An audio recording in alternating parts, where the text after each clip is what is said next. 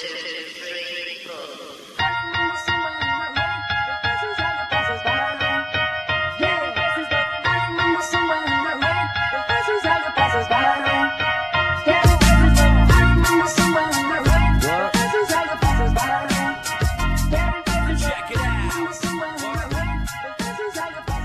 Hello and welcome to Backwash.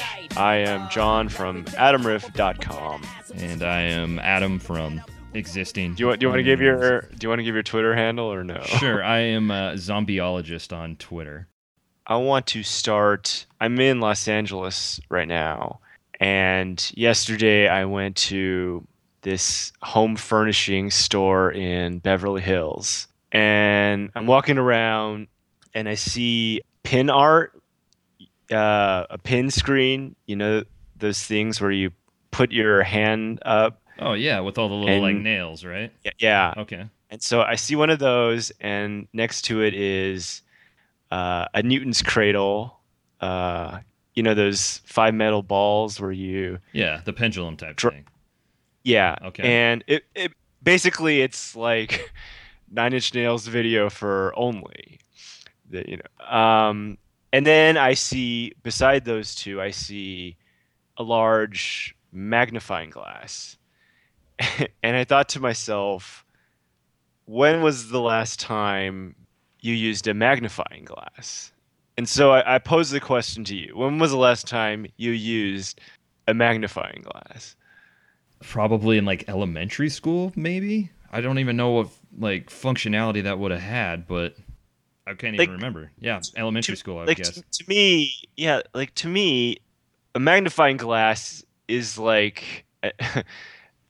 It's like a budget version of a telescope, right? Or a microscope, rather. But like in culture, when you think of a magnifying glass, you think of Sherlock Holmes, you know, holding it up to his eye. And, you know, magnifying glasses are associated with search functions, like in OS X. Sure, in UI stuff. You know, yeah, the magnifying glass to access the search, you signify it with a magnifying glass. But can you imagine searching for something with a magnifying glass? It just doesn't seem like... It's never been a practical device to find anything. I don't know what... I would like to see somebody use that in a real capacity. What was that? Like, I wonder... 1800s? I still don't know how Sherlock Holmes finds clues with it. Just like in UI search functionality, it represents search more than it actually represents being able to use it as a hardware device. And what would you be searching for that you'd need a magnifying glass that wouldn't be better served with a microscope? Assuming that both of these inventions came along at, you know, roughly the same time.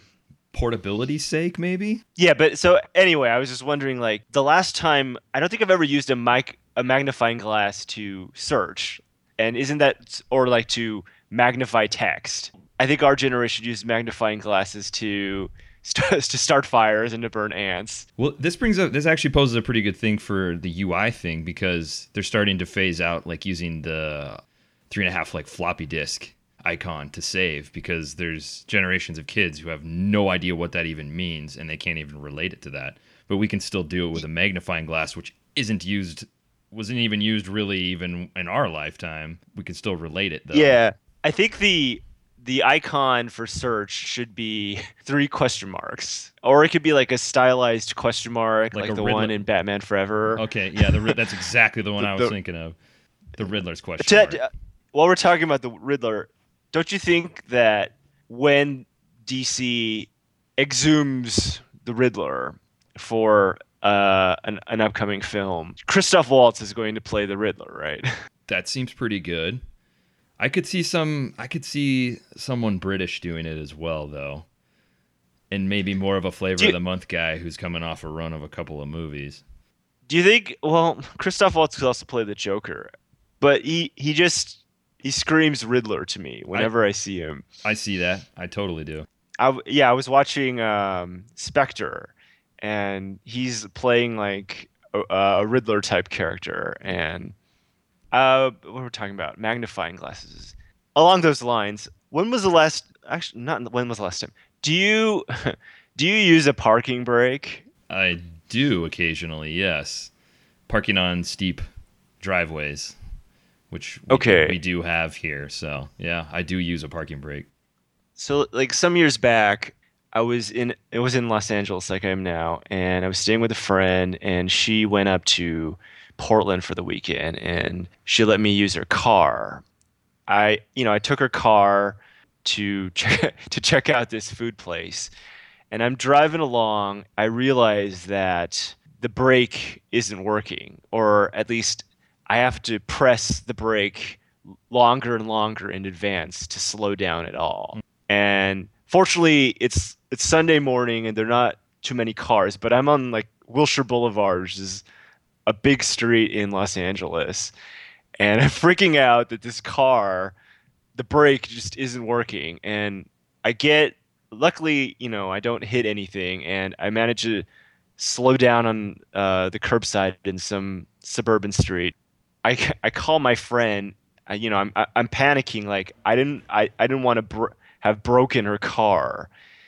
And after like 15, 20 minutes, I realized that the parking brake is on. I've been driving this whole time with the parking brake on. And what I don't understand is apparently you have to push down to release the parking brake.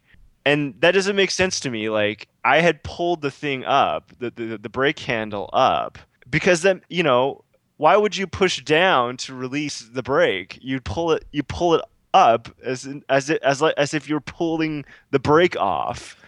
Well, okay, so this might show your ignorance to how car hardware works. Typically, parking brakes like that, or emergency brakes, or however you want to refer to it, actually pulls a cable to lock things. So the physical motion of that is actually pulling on a cable. So when you undo it, which would be the down motion, that actually releases and loosens up the thing.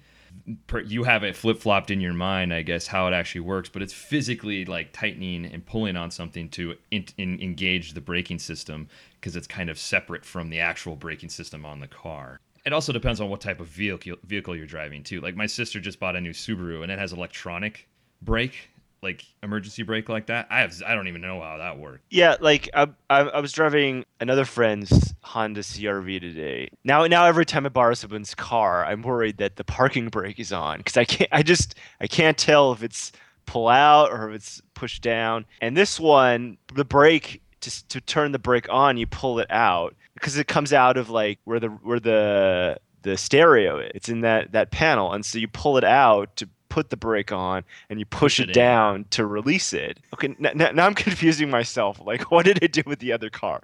The other car was, so you pull it up. You pulled it up and engaged the brake. You could turn on cars just by pushing a button nowadays. Yeah. You can start the engine just by pushing a button. Why can't you do this with a parking brake? So they do have electronic ones now, but it's fairly rare for the most part. It is being solved for people in your predicament, I suppose. Okay. I just had to get that off my chest. Okay. All right. Have you seen with Bob and David? I am an episode and a half in, so I managed to sneak one in, so we could discuss it, just so I had at least some vibe of what with Bob and David. Okay, what did you think of it? Well, based on you telling me your opinion about it, it colored me a little bit. I actually thought it was pretty good. It was pretty much what I was expecting it to be. It's an extension of Mr. Show, which is something I don't know. You admittedly have not seen. Mr. Show. No, but I did see them live. I saw Mr. Show live, and I saw the Mr. Show film. Okay. Run, Ronnie, Run. And Mr. Show. And I liked that one. And so Mr. Show live plays pretty close to how Mr. Show with Bob and David plays out, right? I mean, interweaving sketches and relating stuff back and things like that, callbacks and all that sort of thing, right? It's the same. Okay, so you're familiar with how it worked, even not seeing Mr. Show on TV. Yeah, I mean, Nick Kroll does something similar on his show. Yep. Or he did. I've been really down on sketch comedy this year. Thought Key and Peele's last final season was pretty dire. Friends of the People was not that show very hit good. Very, very rarely did that show hit for me. What else is there? And Well, there's Saturday Night Live, Inside Amy Schumer. I think was Kroll Show on this year. So I watched all of with Bob and David, and I don't know. I don't like sketches where once you figure out the joke, they repeat the joke over and over and over. This seems to be They kind of beat you over the head with the joke. yeah. Key and Peele did this a lot. It just saddened me to see Bob and David do it in these episodes in some sketches. I wonder, on sitcoms, if you just cut out, how sitcoms have A, B, and C stories. Yeah. If you just cut together the C story of like a Parks and Rec episode, would it be better or worse than a sketch on a sketch show? So you feel like the strengths of a C story in a sitcom is about as strong as the sketch comedy that you see? I wonder. I Or feel you're like curious it's if- stronger than sketch comedy. Okay. I don't know. I'm just not feeling sketch comedy now. Well, and you're considering Uh, a C storyline in a sitcom the weakest of the story that is being told, or do you feel how do you look at the C story anyways? you know what it is? I feel like these sketches should be like a minute long, and maybe that's why I love Eric Andre, because he only has 11 episodes, 11 minutes. I'm sorry, and so jokes just can't go on. They do the joke once and they move on. Okay. But of course, a sketch show is 22 minutes to fill. Yeah. Well, I mean, when I it don't know. comes to repetitiveness, so I mean, like Tim and Eric use that as a device. Do you feel like these other people don't use it as a device? It's actually just I think weak. Tim and Eric use it It's in an weak anti-comedy way. So they're recognizing it as a comedic device, and you're telling me that Bob and David or whatever else some of these sketch shows are using it, and it's just poor writing, or it's just being executed completely wrong. It's just lazy writing. Like the first time they do it, I might chuckle, and then they do it again, and I know where it's going. They do it again. Basically, what usually happens is one guy ends up annoying another guy. The other guy reaches his boiling point, and then the sketch ends. So this is a sketch formula or type that I really dislike. And you're specifically referring to repetitiveness in one skit, not like reoccurring characters or anything like that. That doesn't count. I don't like recurring characters either. Okay. So let's, because I feel like where you're coming from then. I know what's going to happen. Mhm. Usually they just, especially on Saturday Night Live, they repeat the same shtick. And this is why I absolutely loathe the guests on Weekend Update on Saturday Night Live. They bring back these same guests to do the same shtick, and I feel like it kills. I'd much rather they just tell jokes about the news. I feel like it kills the momentum of the Weekend Update segment to have these guests come in and do their unfunny shtick that's repetitive. I'm just really hating on sketch comedy right now. There has to be a strong character that's come out of something that you've liked, right? I was thinking about that, and I think, like, what was the last recurring character on a sketch comedy show that I liked? And You can't think of anything? Wayne's World. I had to reach back to. And I've 92. always thought, and that's always been one of the ones that I haven't liked. I think when it comes to sketch comedy, I think by definition, if you don't like repetitiveness, characters that are coming back, you're gonna have a hard time liking any of it, because that just seems like to be part of the main base of the formula. I mean, that's gonna be in there no matter what. I mean, you have that in Living Color. That's true. I mean, it goes back so far. It's part of but it. I feel like the characters. Maybe it's just you like what you grew up with, but I feel like the characters now just aren't the same. That's 'cause we're the old as shit. the one that comes to mind is Kristen Wiig's Target Lady, which was an abomination and was no Fire Marshal Bill. The head detective on In Living Color. I don't know. I feel like someone could argue the point that is Kristen Wiig's Fire Marshal Bill. The mannerism. I mean, it's a somewhat developed character. No, Kristen Wiig had a Fire Marshal Bill, and it was Gilly, or it was the deformed girl. Okay, with the little arms, which toy that hand. was weak shit. That one sucks. But I don't know. I think somebody could probably argue in favor of those are pretty comparable things. And obviously, we're both very favorable to In Living Color. That's perhaps a product of growing up with it in the way we did. I don't think you're going to like sketch comedy ever. Let's put it this way. We got to revisit this when there's actually something you feel like. I think it's going to have to be something that actually just blows up the format and changes it entirely for you to be enjoying it. And I think no matter what, you're going to have repetitive writing coming back because you can fall back on something that you at least have a base already set for. And if it's basically the same sketch. Oh yeah, the valets on Key and Peele. They're doing the same thing. Well, those were. I mean, it's just filling the line. Who are they going to freak out about or whatever? That had to have a template they loaded up in Google Docs and they just filled in a different name for who they're going to freak out about or whatever. It's lazy writing is what it is. It boils down to they're just filling things in. But people get comfortable and want to see repeating. I'm torn. The more I talk about it, I'm torn between.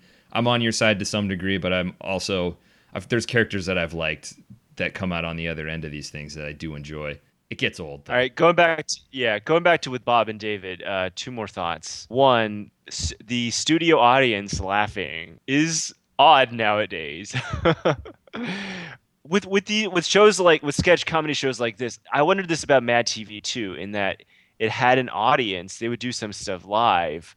A lot of the stuff seemed to be pre-recorded, and does the audience just sit there and watch these pre-recorded sketches on TV and laugh along? Is that what they use for the laughter? Because like with Bob and David, there's some scenes filmed in front of an audience, and then there are clearly sketches that are pre-taped. Well, I mean, anyway, studio laughter it's off-putting, and it's off-putting in with Bob and David. I'm not a fan of that, and I wasn't before either. It is certainly something I never liked about it. But I mean, they're executing their unique format and brand of Bob and David shit, and I guess that's part of it, the stage stuff. And then the second thought was Scott Aukerman appears in a sketch. It's sketch about a television show that's a cross between, it's called Shark Kitchen, and so it's like a Chopped parody, like a cooking show contest, and Shark Tank. And I was watching this and I thought,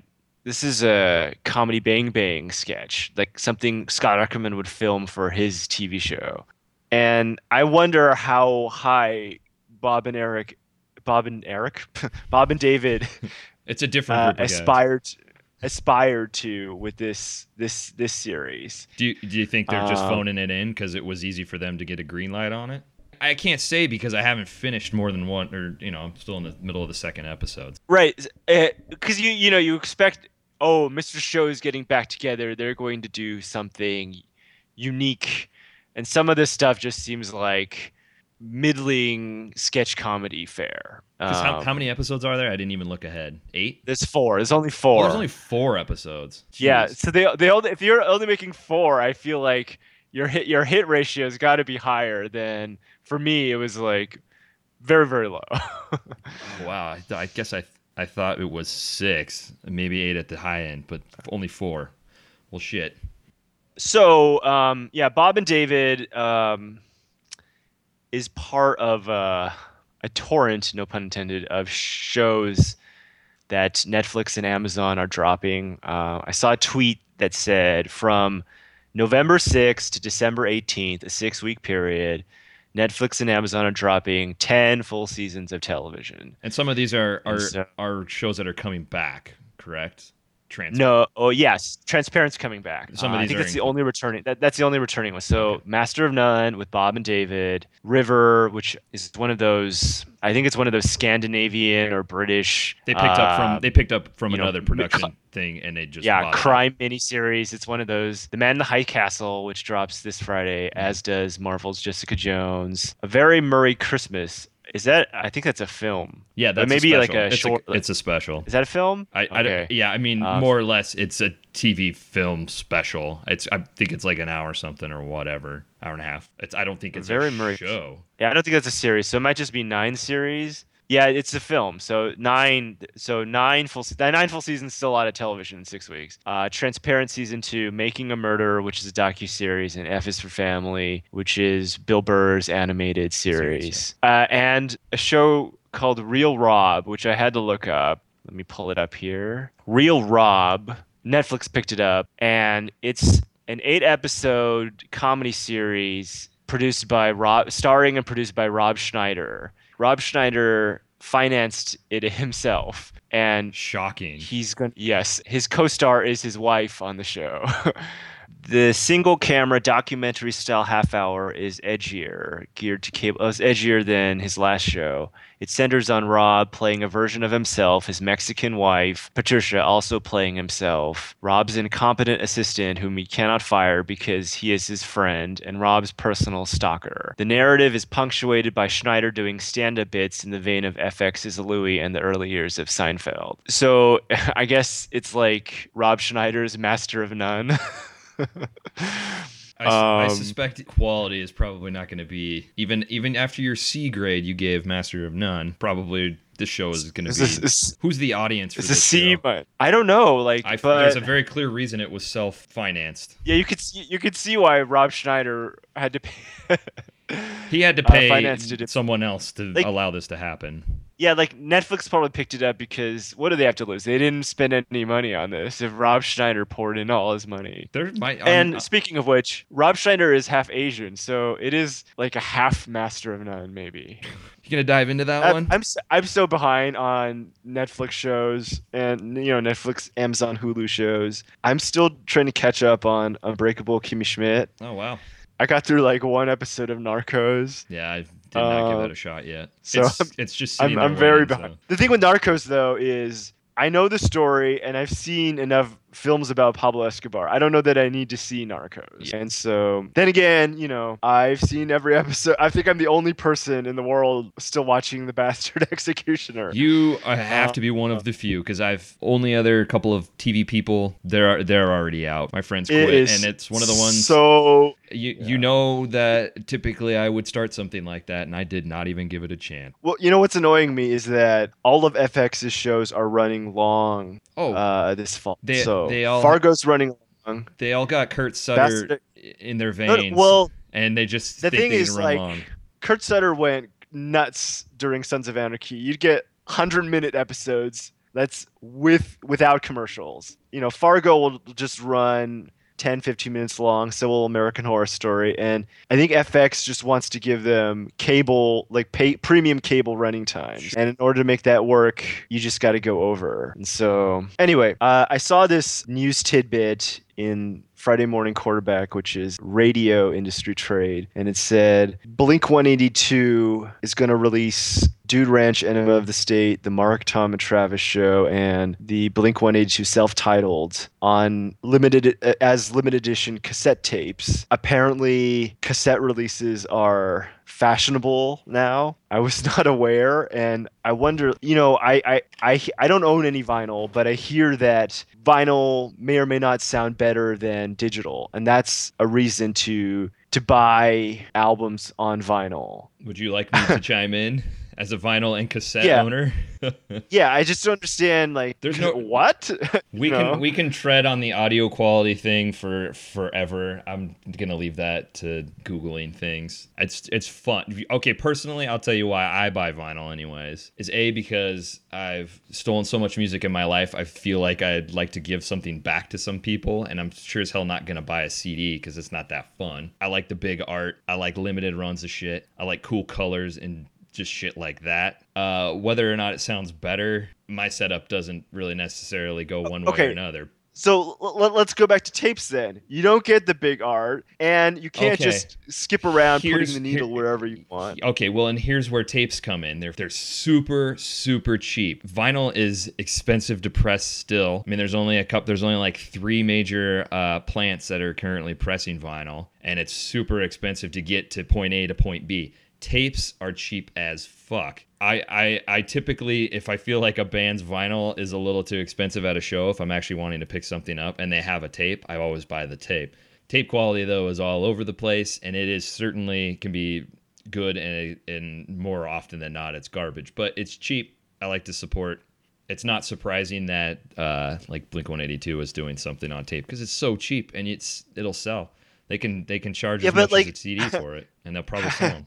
how many people have tape players? I just bought a new one at Goodwill, a new Technics. It's sitting right behind my laptop here, actually. I got a pretty sweet deal for $10, and it sounds amazing. And it's actually a very full-featured deck. My friend John in Seattle, the biggest vinyl collector I know, and also tape collector I know, and he says he pretty much can't find a tape player like at any of the used places. You know, I'm talking anything that takes used things, and they'll take this sort of stuff. He says they don't even stay on the shelf, so it's pretty huge out there as well. People are buying it. So It's cheap to so make, okay, man. cassette tapes are making a comeback. Well, I've also seen that people are also buying reel-to-reel machines, which is a whole other ordeal. And actually, those are tape. If you can't imagine, listeners, if you don't know what a reel-to-reel is, it looks like a big giant rectangle, and it's got tapes on it that look like movie theater reels, and that's what runs through. It's just a giant cassette tape. And audio quality on that is, depending on what you're buying, is amazing, apparently. I've not heard or actually played with a reel-to-reel at all. A little cost prohibitive, and they're hard to maintain. Apparently that's a thing as well now, so I can't be shocked anymore at what's what. Vinyl to me makes the most sense from a standpoint of how it looks and feels and what you can do with it. I agree, tapes aren't nearly as fun. You can make colored tapes, you can do some stuff with the art. It's just not that big, but it's cheap. I think the entrance to it is what gets people. Well, cheap. well, tape is cheap, but then you got to find the player, right? Sure, I'm an Like oddball people who's like looking us, for it. I guess I don't know. I still have a tape player, but I've also got a deck too. I've got an old school Toshiba like Walkman, and it's pretty awesome too. It's got some crazy functionality that you never see on anything. So I just happen to have these things. Just as an aside, in the film Steve Jobs, Steve gives his daughter a Walkman when Walkmans are popular. And then the last scene in the film, he meets up with his daughter right before the launch of the iMac. Yeah. So 1998 or something, and his daughter is still using a Walkman. Oh, and I wonder where that goes, huh? Yeah, I wonder and what so happens there. the whole reason that they keep this Walkman around is so he can make some comment about wanting to create a better music device for his daughter, which of course is the iPod, right? And so I'm sitting there wondering who in 1998 was still using a Walkman. Yeah, that's a slightly implausible thing. I mean, this certainly would have been a Discman, and I don't know why you couldn't have just slipped in a Discman instead and have to harken back to the device he had given her. Okay, so I'm going to bounce back just real quick though. I feel like the popularity of some of this stuff, these analog devices, it brings a tactile feel that is kind of missing from some of our swiping around on a little square of glass type of thing. It's fun. It's fun to pop in the tapes and play them, and it's fun to lay vinyl down and watch things spin and stuff come out of speakers. It's not for everybody, and the entrance to it can be very expensive. So you just get into it. I don't know. I mean, to that end, VHS is never going to make a comeback, and neither is Laserdisc. Well, I have a Laserdisc player at home, and please don't get rid of it. Keep it forever. For me, will you keep it forever? Send it to me. I don't have any Laserdiscs? I don't have any Laserdiscs, but and Sony actually just this week killed off production of Betamax tapes. So they were still currently, if anyone didn't know, producing Betamax tape. I don't know what the industry is for that. I don't know anybody buying that at all. But they were still making them up until this last week's. We can argue the merits of the quality over VHS, but that's pointless. I wonder what happened to like all those Laserdiscs.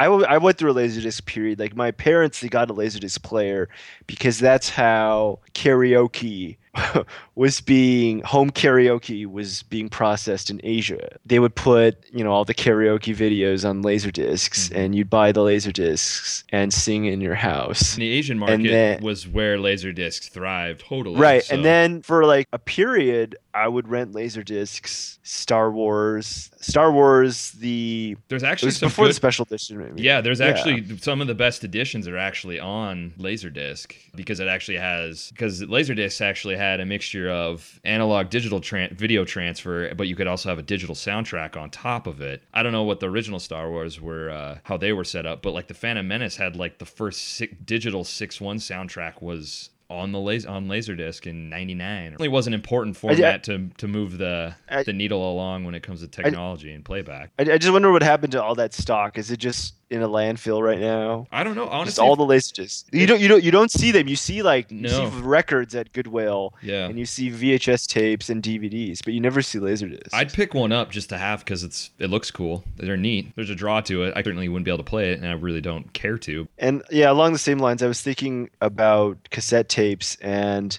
I remember. Do you remember VCR Plus? Oh yes. VCR Plus was the predecessor to a DVR, where you would go through the TV guide and there would be a code, and you enter the code into the VCR, and the show that the code was attached to would record.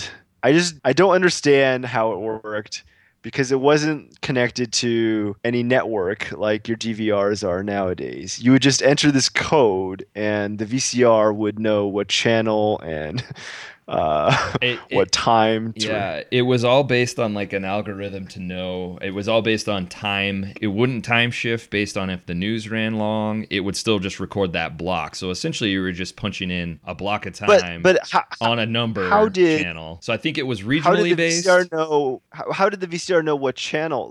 Different cities. Because the code, it would know regionally. Whatever the grid it had was pulling from, it knew. Did it ever work? No, because I never used it. I have no idea. But I know how it wouldn't work, which would be fixing like time shift. If a baseball game ran long, well, it would just still record that block that initially it was set to. It didn't know because it had no relation to anything. All right. So this week, the Hollywood Reporter published a graphic counting the season to date 18 to 49 average, basically the audience sizes for all the different late night talk show hosts. And I just want to run through the list. Number one at 1.33 million is Jimmy Fallon, of course, because everyone likes Jimmy Fallon's games. Do they? We mock, we mock, but they are quite popular. And then coming in second place at 1.04 million is Colbert. So he's doing comparison. I would have expected at least a little bit more of a gradual climb to that, but he seems to be doing okay. A similar dip from Fallon to Colbert is Colbert to Jimmy Kimmel in third place. Although I read this week that Jimmy Kimmel beat Colbert. It just was on one night, probably. It wasn't a special guest. It was just a normal episode. No, it wasn't. So yeah. So there you go. Fallon, Colbert, Kimmel, basically what you expect. But coming in fourth, John Oliver, which surprises me. That's shocking. Because I assume these ratings estimates are for people who watch live. Yeah. And so you're talking about John Oliver's on at 11 o'clock on Sunday nights, and he's on HBO. On a paid network, yeah. So, and he's basically pulling Kimmel numbers. Yeah, he's pulling Kimmel numbers on HBO. That's really surprised me. And then coming in after John Oliver is Seth Meyers, which surprises me too, in that I don't know anyone who has seen his show. I've not made it. It's been on for like 2 years now, and I've never watched it. But I think it's just like he's drafting off Jimmy Fallon. And then so coming after Seth Meyers is Trevor Noah, which is pretty good. I thought The Daily Show would crater after Jon Stewart left. He's still performing up there. It's a 38% drop from Jon Stewart. So Stewart would have Jon Stewart's Daily Show would have been higher than Seth Meyers. It'd probably be around John Oliver numbers. Okay. Yeah. But the thing is, like, I feel like after Jon Stewart left The Daily Show, all the blogs decided we're not going to use The Daily Show as blog content anymore, because you never see videos of Trevor Noah's Daily Show for clicks as clickbait, right? He's just kind of in this he's a person who exists. I mean, really, he's kind of right in the middle of this bunch of people. So right after Trevor Noah, a fall off to James Corden, who follows Colbert. What I like about Corden is up from Craig Ferguson, and what I like about Corden's show is that all the celebrities, they sit on the couch together. It's a British format chat show where everyone is on stage at once. Yeah. I prefer that in that sometimes the celebrities will ask questions to each other, and it seems just more natural. It's very podcasty, the interactions. I like that, and he's the only one doing it. Huzzah for him! And then after Corden is Carson Daly, which surprises me in that Carson has been on longer than Seth Meyers. Carson has been on over a decade, I think. Well, for anybody who doesn't know where he went, that's what he's been doing since MTV. Yeah, and he's also hosting The Voice. So before he hosted The Voice, he just kind of disappeared in this 1:35 a.m. vacuum. I've never seen his show, and I don't know anyone who's seen his show, and yet he's pulling decent numbers for being on at 1:35 a.m. in the morning. But he was in a vacuum, and The Voice kind of saved him from complete irrelevancy as he resurfaced into the cultural consciousness. And so after Carson Daly is The Nightly Show with Larry Wilmore, which, that time slot where Colbert Used to occupy is just completely cratered after Colbert left. It's definitely not for me. I gave it a shot, and it doesn't work for me. I think it's the same writers, though, that wrote for Colbert, maybe. I'm not sure. I was talking to a friend who's friends with the people who created At Midnight, which follows The Nightly Show, and they're just like, we have no lead-in anymore. Our ratings just crater after it's affecting them directly then. Yeah. And so after Larry Wilmore is what is it called? Watch What Happens Live. It's Bravo's talk show. I'm surprised it's even rating here. This is always like a weird talk show to me in that Andy Cohen used to be like the vice president of programming at Bravo or something, and he just decided to give himself a talk show, which I guess, is doing okay. He gets pretty good guests on that show, so yeah. And then following Andy Conan. So to me, this was the surprising thing. I don't pay attention to numbers when it comes to shows for the most part, and this was the most surprising position on here. I thought. Poor Conan is rating worse than Carson Daly. The Nightly Show. And when you get into numbers as low as these are, I mean, he's quite a bit behind that. Yeah, that's a difference there. So Conan he can still do good stuff, right? It's not like being a talk show host in a traditional talk show host is the only thing Conan can do. He wrote for The Simpsons. He's a smart guy. He can do anything he wants, but he wants to do a talk show. It's not like he has no other job skills. And so I wonder he's one of the most talented men on the panel that we've named. Towards the beginning there, I would say more talent, there's a lot of talent there too. There's a middle group of guys here that I'm not sure if they didn't have this, what they would be doing. Conan is the strongest candidate on the second half of this thing. Sad to see him so low. I don't know why he's just flailing away. Do you watch keeping his show equivalent. Do you watch it ever? No. I've seen clips. I he has a stunt show coming up this week. Yeah. I'll watch that. I'll watch Conan in Armenia. Is that what he's doing? Yeah, he's going to Armenia. He went to Armenia with his assistant who's Armenian. And so that's Tuesday's episode. But I like the one where he went to Cuba. He's still getting pretty good polls. He did shows from Comic-Con this year. And so on like one episode, it needs to be noted he's actually doing things. It's not fucking beer pong with Kenny Chesney.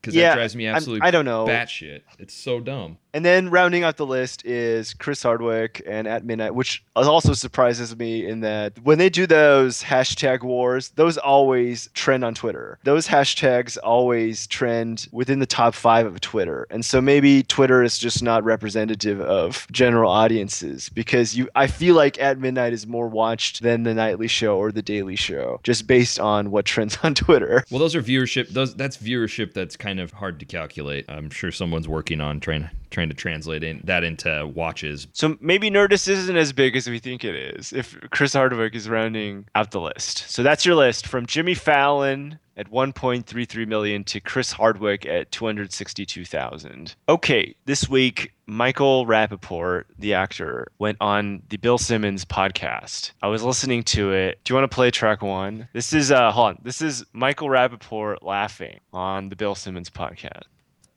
From the post Zebrahead.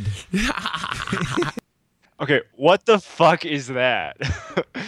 I was taken aback by his laugh. Is it like the oddest celebrity laugh out there? Because when you think of weird laughs, it's kind of like if Seth Rogen's laugh mated with Fran Drescher's laugh, then you would have Michael Rappaport's laugh. I get that. Yeah, I can hear that in there.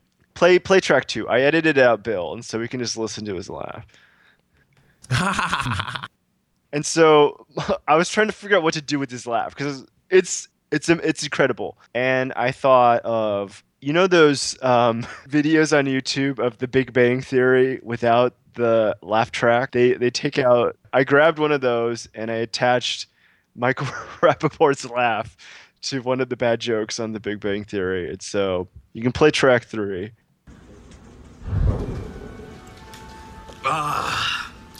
Nothing makes beer taste better than cool, clear Rocky Mountain spring water.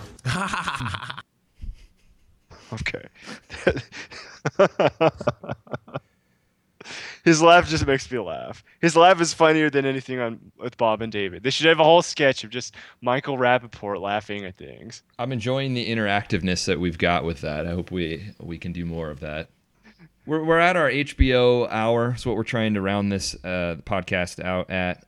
I value listeners' time, and I think John does too. So we will try and keep these succinct, not run on forever, because we certainly probably could do that.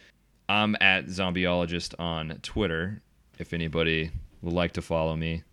And John? Yeah, it's at adamrev.com. Take care. All right, see ya.